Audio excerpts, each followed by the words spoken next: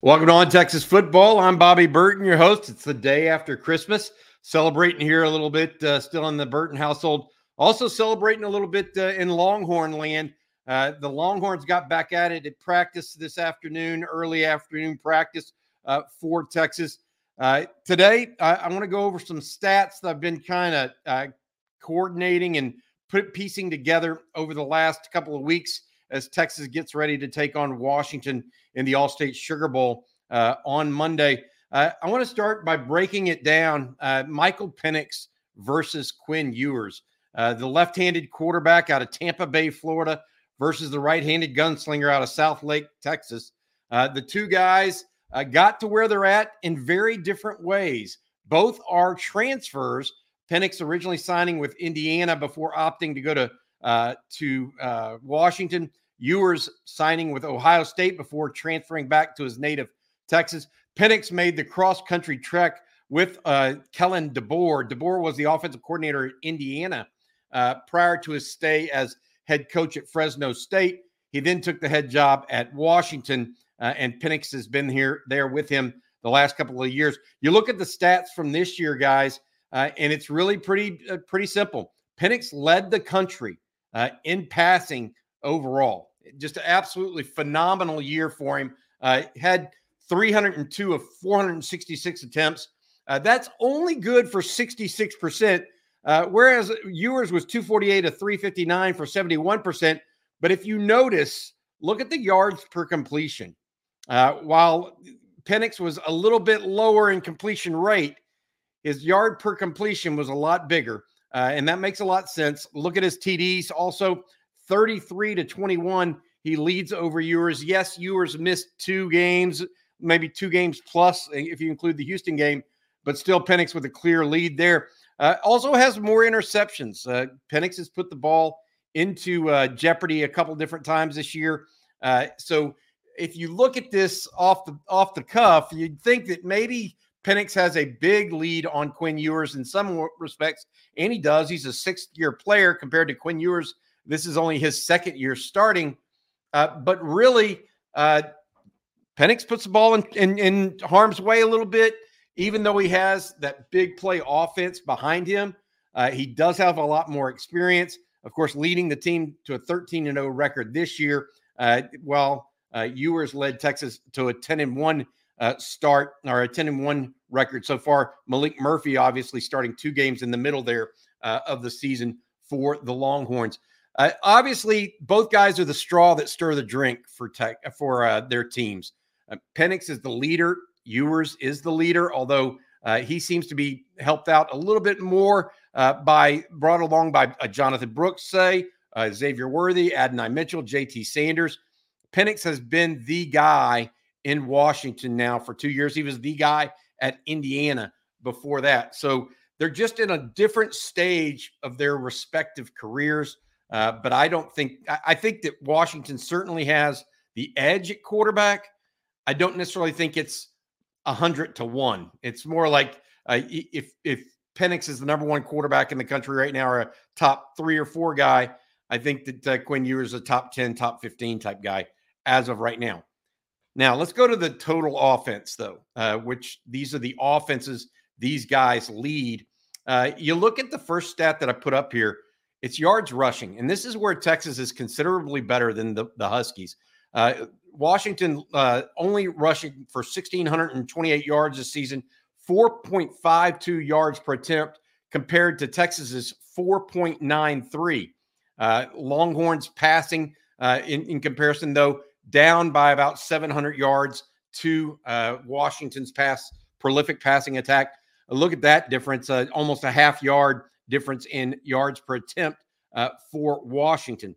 This is one thing that might be surprising. We've heard all, last month just how good Washington's offense is, and they are very, very good. But if you look at total offense rank right now in yards per game, Texas number 9 overall, Washington number 12. The real difference is here. Red zone TD percentage. The Huskies are just absolutely deadly inside the red zone, whereas Texas at 17 of 35 is just below 50% in converting them into touchdowns. The Huskies simply led by their sixth-year quarterback have just executed better in the red zone. Time of possession, not a big difference here. Texas likes to run the ball a little bit more than Washington, thus the 31 minutes to 29-minute time of possession in favor of the Longhorns. All in all, I thought that the offense. When you need mealtime inspiration, it's worth shopping Kroger, where you'll find over 30,000 mouth-watering choices that excite your inner foodie. And no matter what tasty choice you make, you'll enjoy our everyday low prices, plus extra ways to save, like digital coupons worth over $600 each week. You can also save up to $1 off per gallon at the pump with fuel points. More savings and more inspiring flavors make shopping Kroger worth it every time. Kroger, fresh for everyone. Fuel restrictions apply. Seeking the truth never gets old. Introducing June's Journey, the free-to-play mobile game that will immerse you in a thrilling murder mystery. Join June Parker as she uncovers hidden objects and clues to solve her sister's death in a beautifully illustrated world set in the Roaring '20s. With new chapters added every week, the excitement never ends.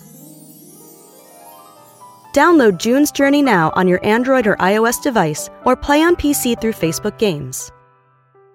You look at it on the whole, it's a lot more close than many people would give it. A lot of people just thought, oh, well, look, Washington's got the best offense by far. That's what they're known for, et cetera. But the reality of it is Texas put up some big numbers late in the season in particular. And I think they've been hitting on all cylinders of late. And so I think Texas can make this an offensive game and win this game in that way. That being said, the big difference overall is the yards rushing for Texas. The Longhorns, even without Jonathan Brooks, are going to have to lean on that running game. Last year in the Alamo Bowl, when the two teams played, Texas got nowhere running the ball. Now, Brooks was limited, and so they had to go with Keelan Robinson, since Roschon Johnson and Bijan Robinson both were out of the game or opted out for that game. But it's also interesting, Dylan Johnson wasn't there for Washington a year ago either, and he's their top running back with 1,100 yards or so this year.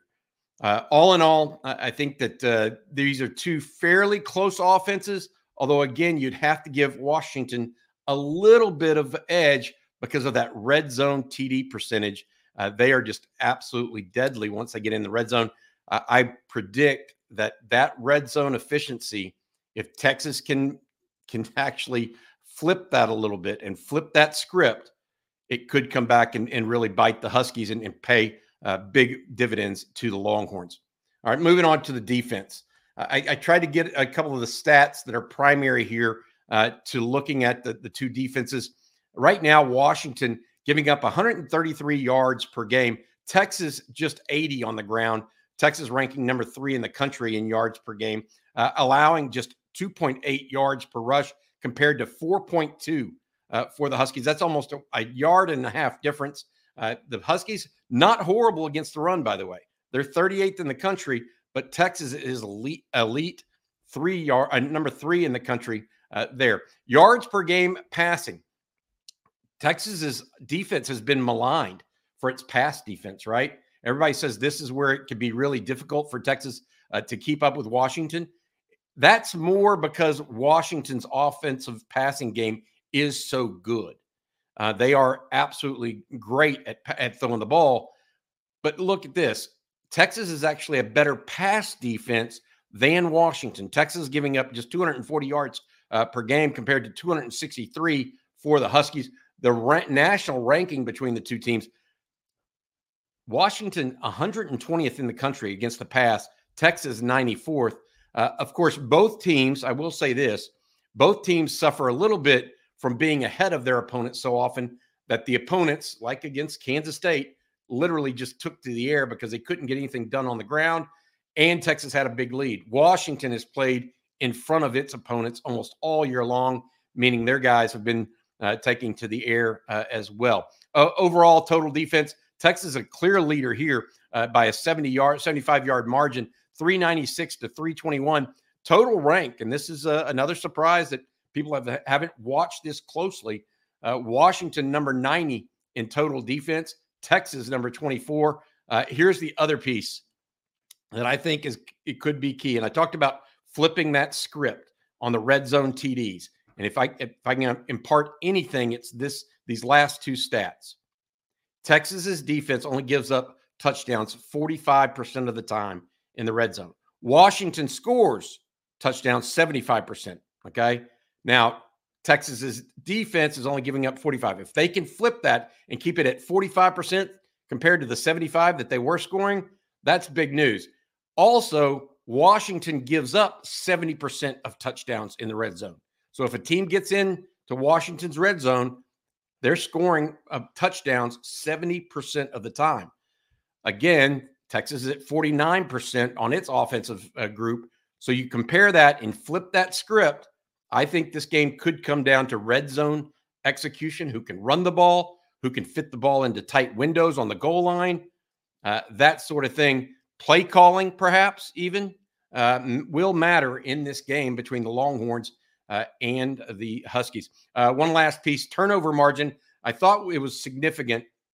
And Washington, as good as they've been, 13-0, you don't usually see teams go 13-0 and only have a +1 turnover margin for the year. They created 18 turnovers and gave up 17. Texas, meanwhile, created 23 turnovers and gave up 16. So again, another small data point, I think, that could point into the direction of the Longhorns. But all in all, it does look like they're two fairly equally ranked and equally regarded teams. I think Washington clearly has the better passing offense.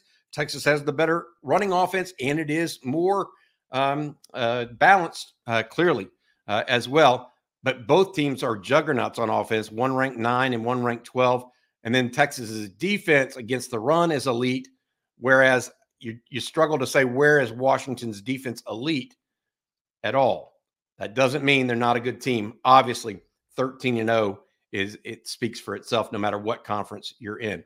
All right, I think that's going to do it. I just want to run down those simple stats for everyone today because I feel like there are some misconceptions out there that Washington is much better than Texas in the secondary.